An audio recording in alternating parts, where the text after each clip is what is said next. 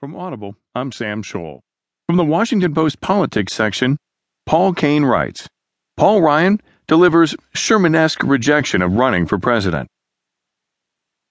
House Speaker Paul D. Ryan, Republican Wisconsin, on Tuesday delivered a forceful statement rejecting calls from establishment Republicans who want him to usurp their party's presidential nomination from the remaining contestants in that race.